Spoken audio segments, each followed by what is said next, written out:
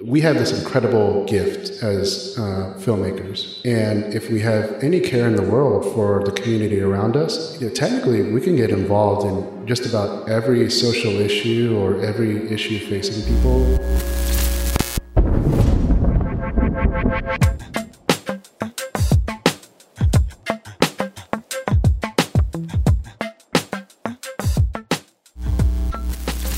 It's Andy here, and welcome to another edition of Video Talks, where we talk to creators, commissioners, and everyone in between about the business of video. We have an expanding collection of interviews now with experts in their field. There are great tips on how to be a better filmmaker or videographer, how businesses and brands can use video more effectively, and also insights into the practices of those creators and how they work.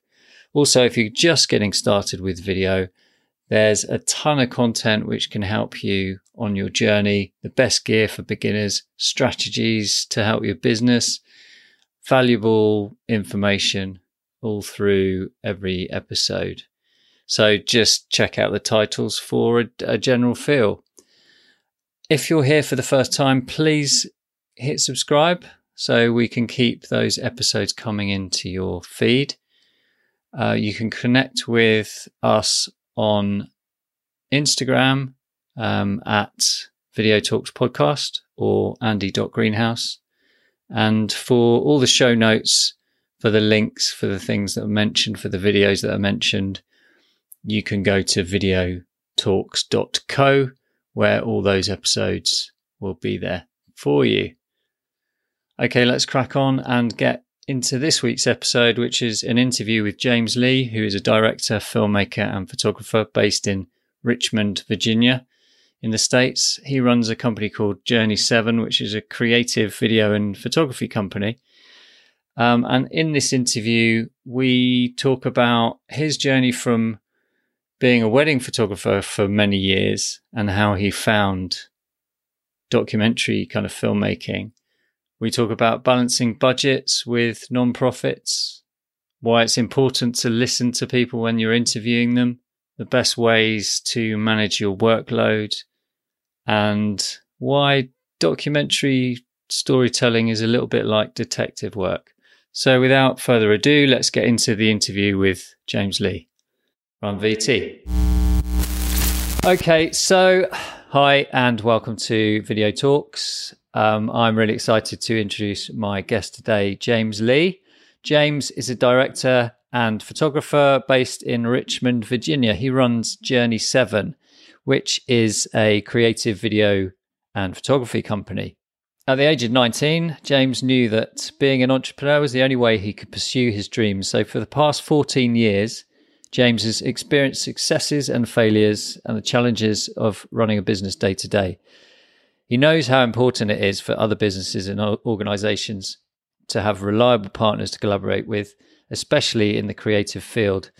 His values include thoughtful communication, responsibility, guidance, and the continual improvement of both character and craft. He's recently been working really hard during lockdown on a series of COVID-related films for the community at large. So James, so excited to have you on Video Talks podcast. It's brilliant to chat with you. You as well. I appreciate you having me. It's an absolute pleasure. So I guess let's kick off. I've given our audience a little bit of an overview of your background. So could you fill in the gaps and tell us a bit more about who you are and what you do? Yeah, for sure. So I run a company called Journey 7, as you mentioned, and the work that we do that we get paid for is a lot of corporate videos as well as short documentaries, and those can be for both corporate or nonprofit organizations. We actually work with quite a bit of nonprofits mostly, so those could be anywhere from like hospital and healthcare systems to schools, you name it. We probably work with them. The origin of the name Journey 7 actually comes from, at the time when I created that name, the past 7 years of my life's journey, going from a struggling young mid-20s entrepreneur who was really just after, money and women and fame and, material possessions, a lot of the things that I think many people could probably relate to, seeing that as sort of an entrepreneurial lifestyle, I guess, or just a lifestyle to abide by, and to really maturing as an adult and thinking through, what do I want my life to really be like? And completely taking a 180 and just seeing that as, 7 years of a life's journey to get to where I am today. And that, I believe, was now about 8 or 9 years ago. But my background began as a photographer. I was just one of those people who around 17 up until about 22 years old, I just remember carrying a camera all the time and spent several years working as a portrait and wedding photographer here in Virginia. I'm married to my wife, Abigail. We actually just got married back in March. So here in the States, that's right around when the shutdowns began. So we couldn't have a full wedding celebration or anything like that, but we still went ahead and got married. So I jokingly say we only know married life in the midst of a pandemic. So we don't know what normal married life looks like. My wife, Abby, and I have 2 adopted teenagers. And we're just doing life together here in Virginia. Amazing. Well, congratulations on recently getting married. So, James, you've been really busy during lockdown. Can you tell me a bit about your COVID series of films? Sure. So, to give a little short background, I think it was around March earlier this year where right as soon as actually we were in a part of Virginia called Exmoor, which is the eastern shore of Virginia. And we're doing this fire department video shoot for 2 days. And that was the last shoot we did for paid project work for 2 months. So from March till about April, May, we didn't have a lot of new work coming in because everybody went on shutdown. And so we used that time, I'd always joked that I personally needed to take a break and kind of pause and have life sort of quiet down. I just didn't think it would come in this form of a pandemic. So we spent that time as a team. There's myself and 2 others on my team here at Journey 7, thinking through, first giving ourselves a little bit of a break, right? Because we had been going nonstop day after day working our tails off. And I think that we really needed that break to kind of sit back and consider, well, what do we really desire to do at the end of the day? Even if it wasn't paid work, what would we do? And all of us have a passion to respond to the times on some of the most pressing needs. And the chatter here in Richmond, Virginia, where I live, was largely circling around businesses like restaurants, those businesses that really rely on every single day needing to turn around a profit just to be able to not only pay their employees and keep them on staff, but also in the restaurant industry, you have a lot of vendors, these business connections and networks that are made from every single restaurant to keep its supply chain in order. And so we decided, well, that should be the first place that we respond to using our gifts and talents, right? And through that, we were able to pull together about 8 or 9 different restaurant owners here in Richmond. We went to each of their locations and just sort of filmed outside, but then we also made the decision to film many, many other local restaurants here in Richmond and pull that together into about an 8 or 9 minute short documentary about how restaurants are dealing with this COVID-19 crisis. And it was largely very positive. I think that the reality is for every single one of those restaurant owners and their staff, they really were going through a tough time for sure. But the way in which these restaurant owners decided to respond, I think I can summarize that by saying they weren't going to go down without a fight. And I found that to be very positive and intriguing. And as soon as we were done with that video and posted it online, it got a lot of traction around here, which then, I don't know what the quantitative response to that was, but I'm sure it led to a lot of people, and new patrons, responding to that video and saying, hey, you know what, we're going to order takeout. And, so those other films include, the pet adoption and fostering video. Yeah. So it's funny because every week that goes by in this pandemic feels like a year. So I'd start to lose a few memories on what we've worked on because it's been so much. But yeah, pet adoptions was another one. And that was certainly a very fun one where we could make more of a feel good video. Because who doesn't love looking at a furry friend? Yeah, indeed. So what's your usual production process and how did that change in the last few months? I mean, obviously there's some user generated content on I noticed definitely on the pet video and some on the restaurant video, right? How's that kind of, what are the sort of challenges, but maybe advantages too of using user generated content? Yeah, I think that that's a great question, and I'm sure there's many ways to answer that. But something that comes to mind is I think that all of us as creative storytellers who are using some form of visual to tell their story would really love to have full creative control, and that's something that we got by doing this pro bono, work during COVID-19, is to really just take the reins on what that video needs to look like from our view, but also also try to honor the folks that we're interviewing and the stories that we're telling. The creative storytelling process for me used to be for years in my documentary work. It was about capturing a story as it unfolds because that's naturally what I think happens when you're documenting people and interviewing people. But lately, I think that it's been more about a character or characters that I'm interested in. So whether that's in narrative work or documentary work, I'm really interested in seeing where the growth of a character is. So rather than just telling a story that could be perhaps a sob story, right?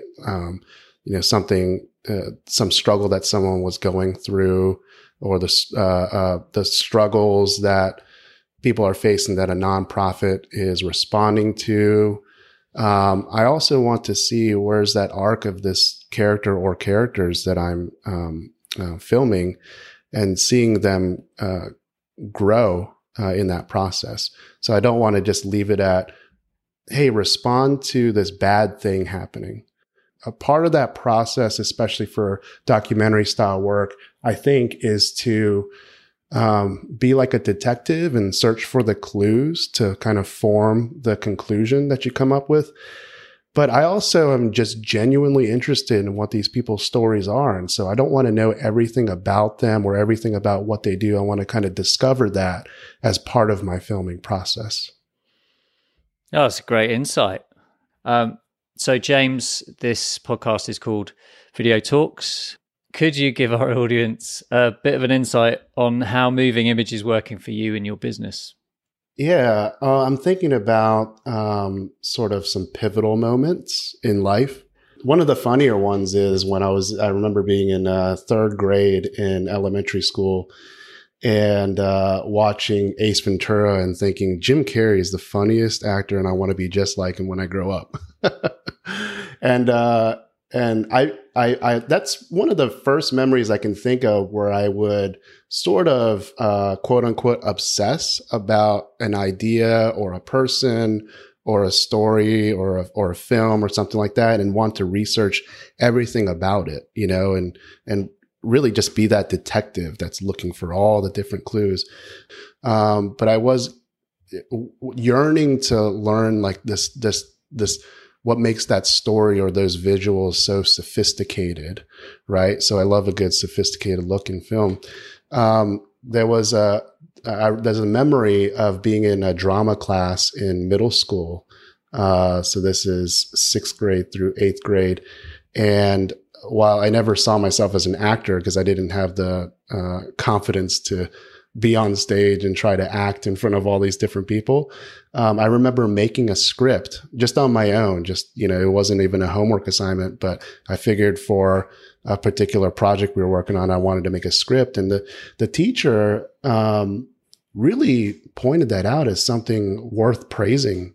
When I look back, I realized she saw a young student taking initiative to create something. It might not have been a good script, but just the fact that I had outlined characters and outlined different scenes, things like that, I think that she was very impressed by that. And I think that as any of us look back at all of our different life experiences, there's this sort of this weaving of different life experiences that are shaping us for who we are today and tomorrow and so forth.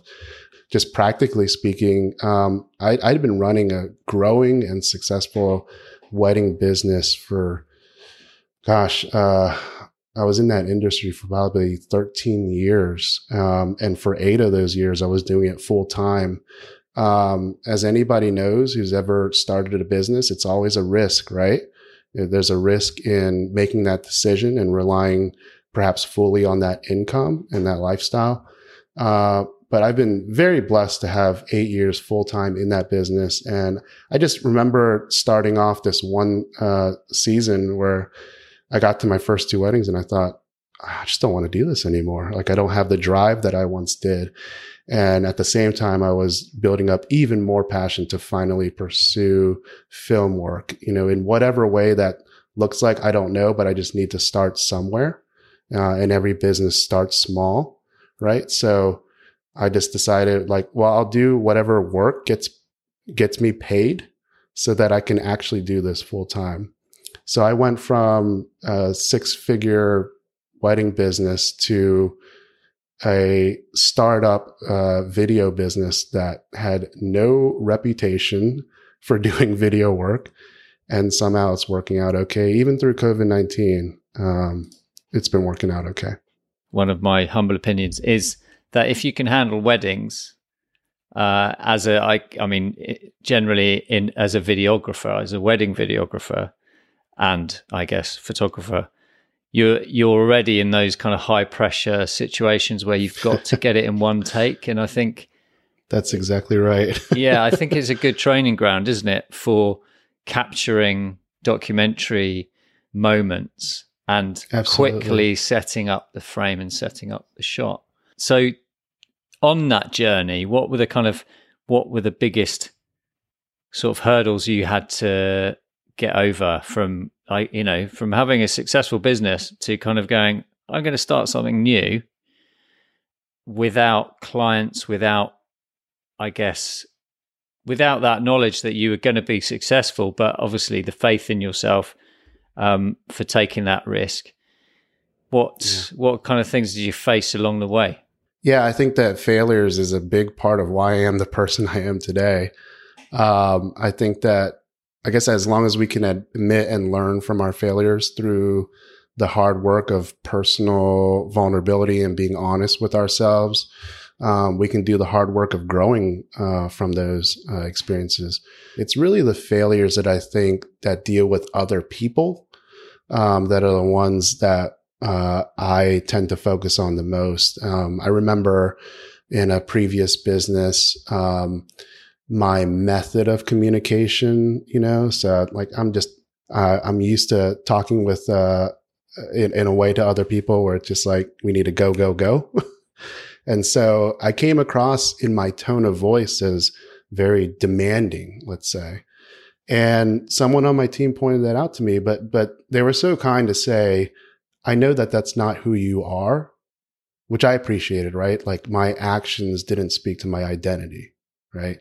They knew that I was better than that, but they pointed that out just as a way of, when you're communicating, the tone of voice in which you speak out of could be improved. And I really took that to heart and thought through, okay, what does that mean? How do I I thought I was a good person. How do I make myself better for others? And I think through listening to that team member and starting to use my words more cautiously, right, and my tone of voice more cautiously was something that I could overcome and become better at. Then there's also other failures in communications I've had with team members in the past where I have to be better about communicating sort of realistic expectations, recognize the needs of my team members, see that if there's any way I can meet those needs, I will try to do my best to do so. Would you say you have kind of changed a lot of things that you do in business? I think to speak to what you were just saying, listening is not something that I guess guys are known for. I have a faith background, and just a group of guys that I used to meet with every single Saturday morning for about probably 5 to 6 months straight. Like we were actively meeting together. One of the guys, like we barely knew each other, by the way, at the time, right? But we decided, hey, we'll try to form a friendship if we can. So we would get together Saturday mornings, cook breakfast, which was delicious, right? All the syrup and all the bacon that you could possibly want. Almost like AA, Alcoholics Anonymous. We would allow every person to speak as much or as little as they wanted to about what they're going through in life. But the job of everybody else was to listen, which means they can't give advice. They can't ask questions, because we kind of made it a rule, like you can't fix my problems in life, but you can walk alongside me in them. And for the first month, that was extremely awkward because we're all looking at each other like we can't ask, we can't pry, we can't give advice. Like there's, I've been through that same scenario. I could tell them what to do. But that really formed the ability for me to listen better. But after many, many interviews that I've conducted for documentary work,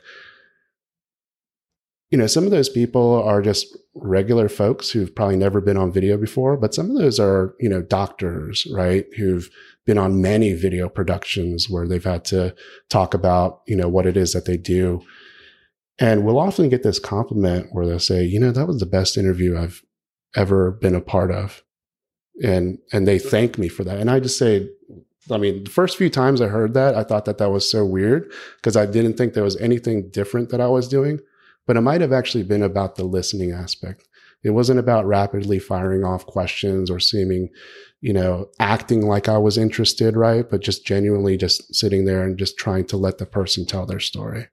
If you were analyzing it as a formula, I know that's every documentary is completely different and totally different subject matter, but are there certain things you look for when you're shooting, or maybe pre-production or perhaps in editing process? I think so. I think that there's some things that stay and remain consistent, but I think that there are some things that, as you mentioned, change based on what's needed for the project, right? So the things that usually change are obviously the subject matter really will dictate the sort of mood and the method in which we will communicate with the people we're working with. If it's a very heavy subject, like, a lot of the protests that are going on in our country right now, we're going to approach that very professionally, but also very cautiously. We're not going to approach it acting like we know something, right? We're going to approach it with more questions and more of an honest, not even a dialogue yet, but more of a honest yearning to want to understand and then go in with those characteristics, right? And that tone of voice that speaks to that. But if it's something like pet adoptions, we're going to be super playful and we're going to be silly with it and just have a lot of fun and laughs with that, And I think that based on what that subject matter is, it can sort of drive the tone in which we communicate with the people that are a part of those projects. So from, a technical standpoint, we have a lot of equipment in-house. If we need to rent certain gear, we certainly will based on whatever the project needs. But we do try to use the resources we already have, especially for documentary work. One of the things that has practically been super useful for us is using transcription software. Because you're going to have hours and hours and hours of interviews, and I'm never going to scrub through footage and try to pull out the best sound bites, because I will fall asleep after the first 10 minutes trying to do that. So using transcription software, I think that rev.com has been a really good one. Not really plugging them. I mean, we literally have paid thousands of dollars to rev.com just to help that process be a lot more efficient when it comes to pulling together that story for a documentary and wanting to see like what those sound bites are. When we're doing interviews, especially through Zoom, because of COVID-19 and not being able to get together with every single person in person, Zoom gives me the opportunity to take notes a lot more effectively. So literally, I'm sort of time stamping and taking notes as I'm doing an interview. But that taking notes, really allows me to actually listen more effectively, right? Because I'm concentrating on what this person's saying. So those two things coupled together really help me to sort of engage the project on a deeper level and find what story it is that I'm supposed to be sharing here. And I think that in our editing process, at a certain point, we have a fantastic editor on staff, and he really takes, hours and hours of footage, and the rough cut can end up being 30 minutes when it's supposed to be a 5 or 7 minute deliverable video. But the fact that he had already, within an hour or two time, cut it down to that 30 minutes. And then from there, we just continue to cut down more, certainly really helps. So, and the tip about transcription software is a really good one, actually. Yeah. We've done that in the past with my own company, and it's really helped, especially from a client point of view, because that a client is going to want specific things in an interview or whatever. So that's a really good tip, actually. But yeah, I guess it gets expensive if you're pushing all the rushes through there as well. Yeah, I mean, it is, right? I think that on average, for most videos where we're interviewing 3 to 5 people, you're going to spend $150 US. And it's certainly a lot of money. So for us, we have to obviously consider that, because we know it's a valuable and necessary tool for our workflow and efficiency. Just in the same way that it's obviously a necessity to have cameras on production. For us, at this point, it's a necessity to have transcription after the production part's over. Talking of film gear, what's your sort of go-to run and gun? We've got to shoot this thing. And then what's your favored, little bit bigger production kit that you take out? I guess for production, we had been using Sony for a while because as I built this team together, it seemed that Sony and Canon were the most common brands that we all shared. More recently, we've pivoted towards Blackmagic Design. I guess we could have gone a number of routes. We could have stayed with the same brands. But we really were very interested in something that can produce ProRes or RAW files straight out of the camera.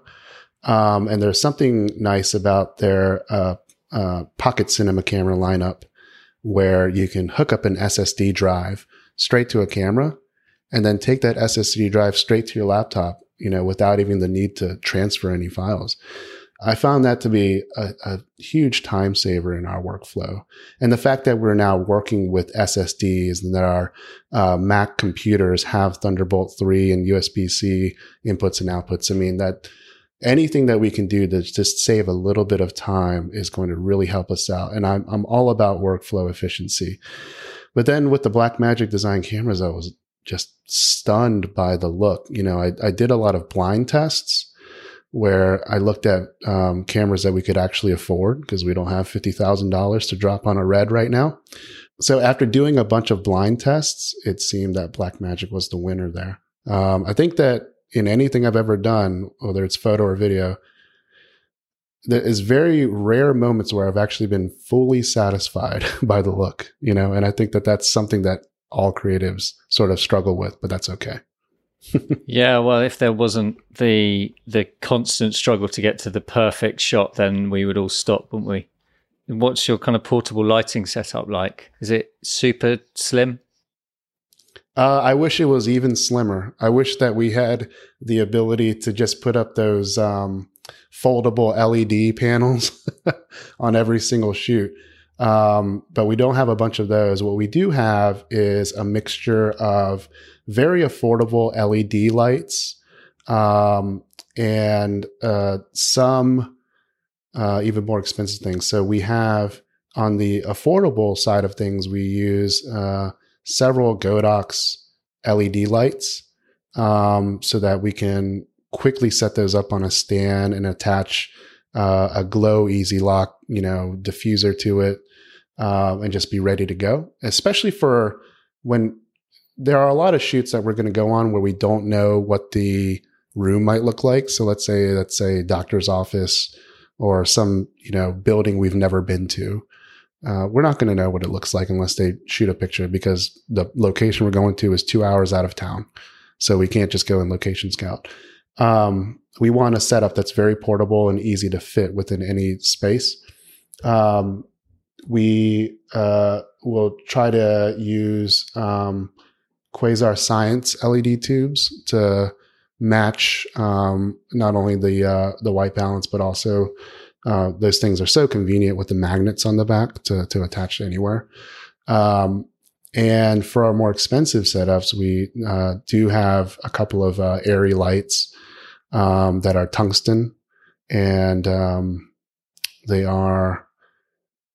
We also have a few Kino Flow tubes. We used that on a test shoot yesterday for a lighting test. It's brilliant. Can't recommend those brands more. Cool. Well, there's some good recommendations. LED definitely has changed the game, hasn't it, with lighting? Yeah.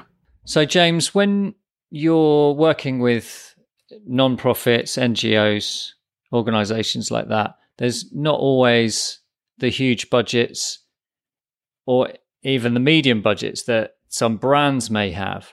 How do you kind of balance and compromise the sort of production, perhaps, to align with those budgets, if that makes sense?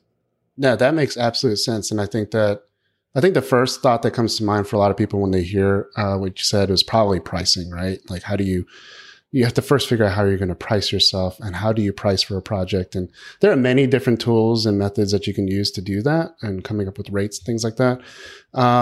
They're based on whatever industry you're in, there's room for negotiation or there isn't. And what I mean by there isn't room for negotiation is that the people that you're talking with at a nonprofit probably aren't used to a negotiation process, right? So you might think that you're coming with a price that you can be flexible on, but that's the only price they're going to hear from you. And they might not come back with, a counter offer, things like that. Here's what I would say from my business perspective. If there is, if you're coming in as just a videographer, anybody can shoot a video, technically speaking. It may not be able to shoot it well, but anybody can shoot a video because everybody has a smartphone. What you have to see your value, I think, is in what makes you unique as a business.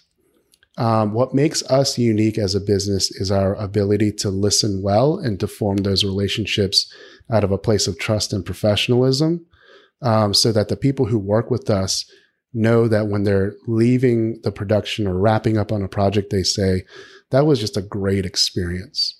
And so when I say, when I give a rate for a project, that's going to be different for every single project. It's never the exact same rate, right? And from that point, if they want to negotiate price, I will not budge significantly. I will budge to what I think is appropriate. Talking of how businesses, can work with video, are there ways that you would advise businesses to look at using video effectively? Right out the gate, I would say one video is not going to dramatically make your business so much more successful than it already is. And so if you're just thinking, oh, you know what, we need video, the important question is why and how is that going to affect my bottom line? Because we're all in business, right? And so we have to produce an income and we have to make our decisions based on smart business moves. So that being said, your audience is not always interested in every video looking so fancy. Maybe that's what your project calls for. Maybe it doesn't. But what they are interested in today's world, I think, and this is more just from my experience rather than all the statistics and data to back it up. But I think that what people are more interested in your audience is vulnerability. I think that we have a culture, especially here in the States, but I think this is probably true for many parts of the world, especially, parts of the world that are using more digital video. When we think about our political leaders here in the States, the word trust doesn't come to mind. But when we think about, I think there's a similarity there between that and maybe some brands, brands are using social media quite a lot to build their brand culture on, by communicating more directly with their audience. And I think that vulnerability has something to do with that, like Sony's top level organization, their C-level of management is never going to be contacting me directly. But if they did, that would be amazing, right? That would be incredible. And I think that there's something to be said about just that communication between the different people at a business and their audience itself.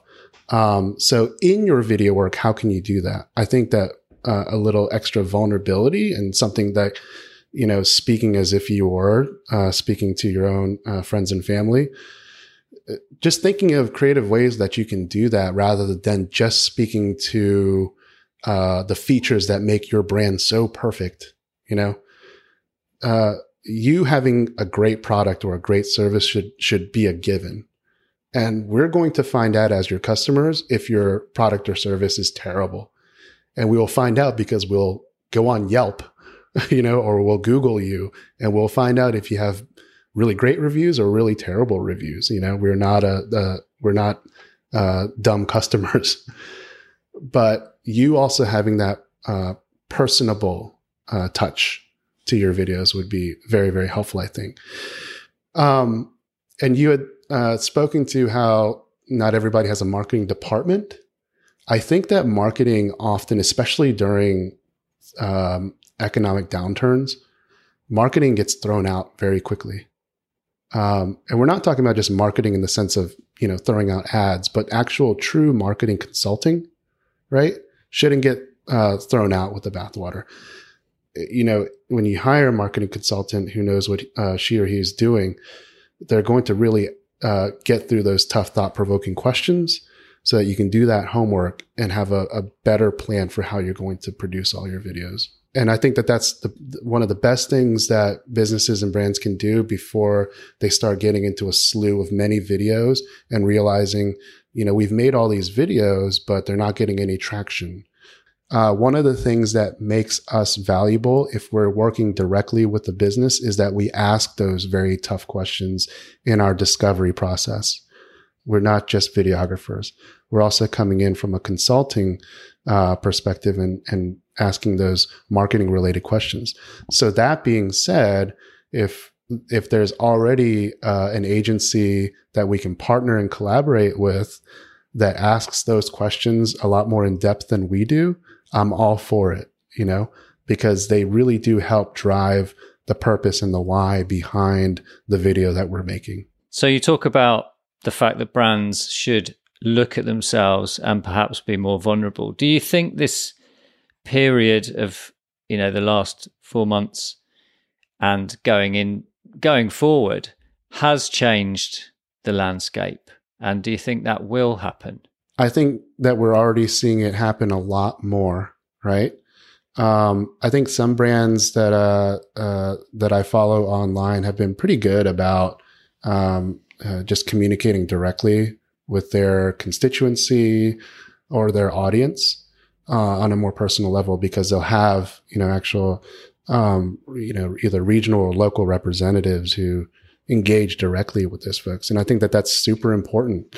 But because of COVID-19, one of the funny examples that I can give is that I think every single one of us had some form of COVID hair, whether that was growing out a beard or letting our hair grow out, even longer than it ever has been, or showing up to Zoom meetings, not really actually, fully dressed properly, right? Maybe we, kind of have that news reporter look where it's all business up top, but down below it's PJs and flip flops or something like that. And I think that, one, you had the technology that everybody had to get used to very quickly. So all those folks who say, I'm just not a very tech savvy person, were forced to have to learn things like Zoom. But you also had this shared understanding that, I'm not going to be able to go to the barbershop or the hairstylist, for a while. So I'm just going to look the way that I do. I'm also working from home now. And so my 3 kids are running around and I'm pulling my hair out as it is. That has actually, I think, had a very strong effect on how, maybe in an indirect way, we're all becoming a lot more vulnerable, right? And so the same can be said about brands and businesses and organizations. You don't have to appear so perfect and so polished all the time. How should I say this? Communicate more effectively from a vulnerable perspective, where you actually do appear to be who you really are, which is a human being. That's a really good way of putting it. Yeah. I mean, I think there's probably a lot of opportunist activity at the moment as well. So it's quite difficult to define who's coming from a sort of honest place and who's not, I think. Sure. I mean, what we're doing is kind of making a judgment that some brands are just kind of sleazy and using it as an opportunity to take advantage. But let's assume for a second that maybe we're all in that same place, with, especially with Black Lives Matter here in the States. Everybody's forced to respond to the murder of George Floyd, right? Everybody's forced to respond, and not in some, negative way. It's just, this is the top news story of the year, maybe even more so than the pandemic, right? And there are going to be many different positions and perspectives on that. Some folks are going to be quick to judge, I think, on a person who's maybe not of color and suddenly starting to respond to this thing and saying, well, where were you, 4 years ago when this other thing happened? It's like, it's not very fair, right? Everybody who makes a proactive choice to respond to the times could be given a little bit more grace to allow them to really start doing the hard work of responding. And so when it comes to businesses and brands using things like video to respond to the times, I'm a prime example of someone who maybe hasn't always responded to everything that everyone cares about. And right now I am, because there's a pandemic going on or there's protests happening literally in our, in our own backyard right here in Richmond, Virginia. It's the capital of the Confederacy. So of course we're having statues being pulled down and things like that. And we're trying to figure out what's our response to things going on here, I would like to be shown a little more grace. So if somebody's going to call me out and say, well, you're responding. Well, okay, fair enough, but at least we're responding. Yeah, that's really balanced. Yeah. Good point. Talking about the business of video, would you say there's you touched on your business and how you kind of, your ethos. Would you say there's a formula for a successful business? I don't think you can guarantee success. I don't think you can guarantee what happens to you later today or even tomorrow, right? But what I can say is hard work, which looks different for everybody. Hard work is one of the number one things to me that will make or break a business. So what does hard work look like? Well, when you're the business owner and maybe you're just starting out or you're within your first 1 to 3 years of business, hard work's going to look different for every season. At first, hard work is mixed with lots of passion and drive. And then that's followed by a season of, this is really weighing on me. There's too much pressure. I feel like giving up. That's when you need the discipline of hard work, like the discipline, without maybe the same feelings and passion, kind of like in any relationship, right? Like you have that sort of honeymoon phase, and then eventually you just get to your day to day. So you don't have those same lovey-dovey feelings for a while, but the discipline is in the hard work of just committing to that relationship. Same thing with your business. At first, a lot of hard work might look like you could have 80 to 100-hour weeks. I don't recommend that. I do recommend like a 7 to 8 hour workday as best that you can possibly do. And in some filmmaking, that's extremely hard, right? You need like very long production days. But that's not every day. So just recognize that hard work is going to look a little bit different. Keep track of how much hard work you're putting in, but make sure it is hard work. Yeah, hard work pays off in the end. Yes. But you may have to stick in there for a while. Yes. This brings us to the scrub forward round, which is basically a quick fire round. If you don't want to answer, just say scrub. Okay, so quick fire. Video nasty. What's the worst habit you see people practice in filmmaking? Worst filmmaking habit that I see is too many clever ideas, not one great one. Okay, VR, AR, or mixed R? VR. VR. I love what I'm seeing in virtual production, but not so much what I'm seeing in AR. Okay. What techniques and software? Software, all of it, whatever works, I don't care if it's Premiere, Final Cut, DaVinci, Avid, whatever it is, whatever helps, use it all. Stop, pause, play, or play, pause, stop, whichever way you want to term it. One thing you always do, one thing you sometimes do, and one thing you should never do. One thing I always do, joke around. One thing I sometimes do, not joke around. One thing I never do, exploit. And give us one secret filmmaking tip. It's great to be passionate about your project, but even when the passion starts to fade, stay committed till the very end. What's one great marketing tip you can give filmmakers? In anything visual, there's a general rule that we could probably abide by, which is show, don't tell, right? So just keep showing what you're capable of and let everybody know, let as many people know as possible. Great stuff.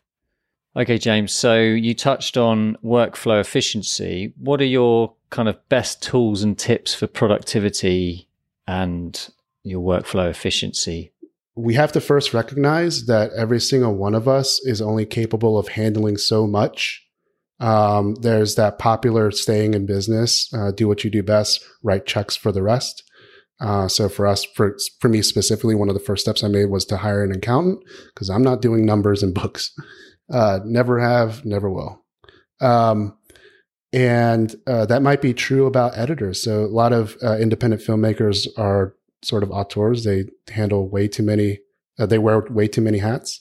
Just know in your business how to model in such a way where you can start to hire some of those people that you really need. Kind of see your workload as a buffet. You have a plate and you're going up to the buffet line and you see all the different tasty foods that you like and you start to pile on your plate. But as you get towards the end of the line, you realize you've had too much on your plate. Now it's starting to look like you need to take some things off. What are you willing to sacrifice and take out so that you can put new things in that are hopefully tastier and better? Or two quick final tips. One is see what you can do for others first before what they can do for you, just as a general, human-centric perspective to have in business. And the second one is maybe look at your week. If you're kind of like me, you schedule things month to month, but you are primarily scheduling things week to week. So I always have to have a to-do list. I look at things that take me 2 minutes, 1 hour, 1 day, or multiple days. If there's anything in my plate that requires only 2 minutes or less of my time, I just go ahead and get it done. So if for me, that's responding to an email. That's usually a quick thing to do. I know that's not true for everybody, but I have consistently 0 emails in my inbox, just something that I'm very, very fortunate and good at doing. But there are things that we all have in our lives that only take like 2 minutes to do, or maybe an hour or less. And so I sort of kind of schedule things under those time blocks all throughout my week so that I can hopefully by the end of the week get at least 80 to 90% of my to-do list done. Wow, that's brilliant. I love the analogy of a buffet. I'm going to use that next time I'm overloaded, I think. I don't know what foods that I'll lose. That's the thing. Brilliant. So what do you think is next for filmmaking? I suppose you've touched on the vulnerability angle. Perhaps we'll see more of that kind of content. Have you got a sort of vision for what else might happen? Yeah, well, I have a sort of a very, very personal interest in virtual production. If you're stuck in a world where, half the world is fearful about catching COVID and half the world isn't, you're just not going to be able to move along with productions the way you used to. And so VR and virtual production work, and I'm kind of an idiot when it comes to this stuff. I have no idea what I'm talking about, but I've seen it and I like it. So if that's VR and AR mixed together, whatever that's supposed to look like, I love it and I'm all for it. So what's next for you and Journey 7? I think that we're still figuring out where our legs are, where our feet are going to be planted inside and coming out of the pandemic, Begin researching virtual production as a possibility that we can have in the near future. Become better at what we already do by doing tests, running tests, and hopefully start working on some more narrative and short film work. For me right now, one of the things that's kind of driving my creativity is to look into virtual production more so that those ideas I once had that I thought were unachievable can now actually possibly come into fruition. That sounds exciting. Well, it's been brilliant talking to you, James. It's really great insight into what you're up to. And congratulations on, forming a successful business in a really important area that needs to, there need to be more production companies who are looking at doing the good work consistently. If I could leave one more tip, and I think this is a really good one, when it comes to community work, right? Something that either locally or regionally that you you want to be able to give back in some way. We have this incredible gift as filmmakers, right? Using visual, moving images.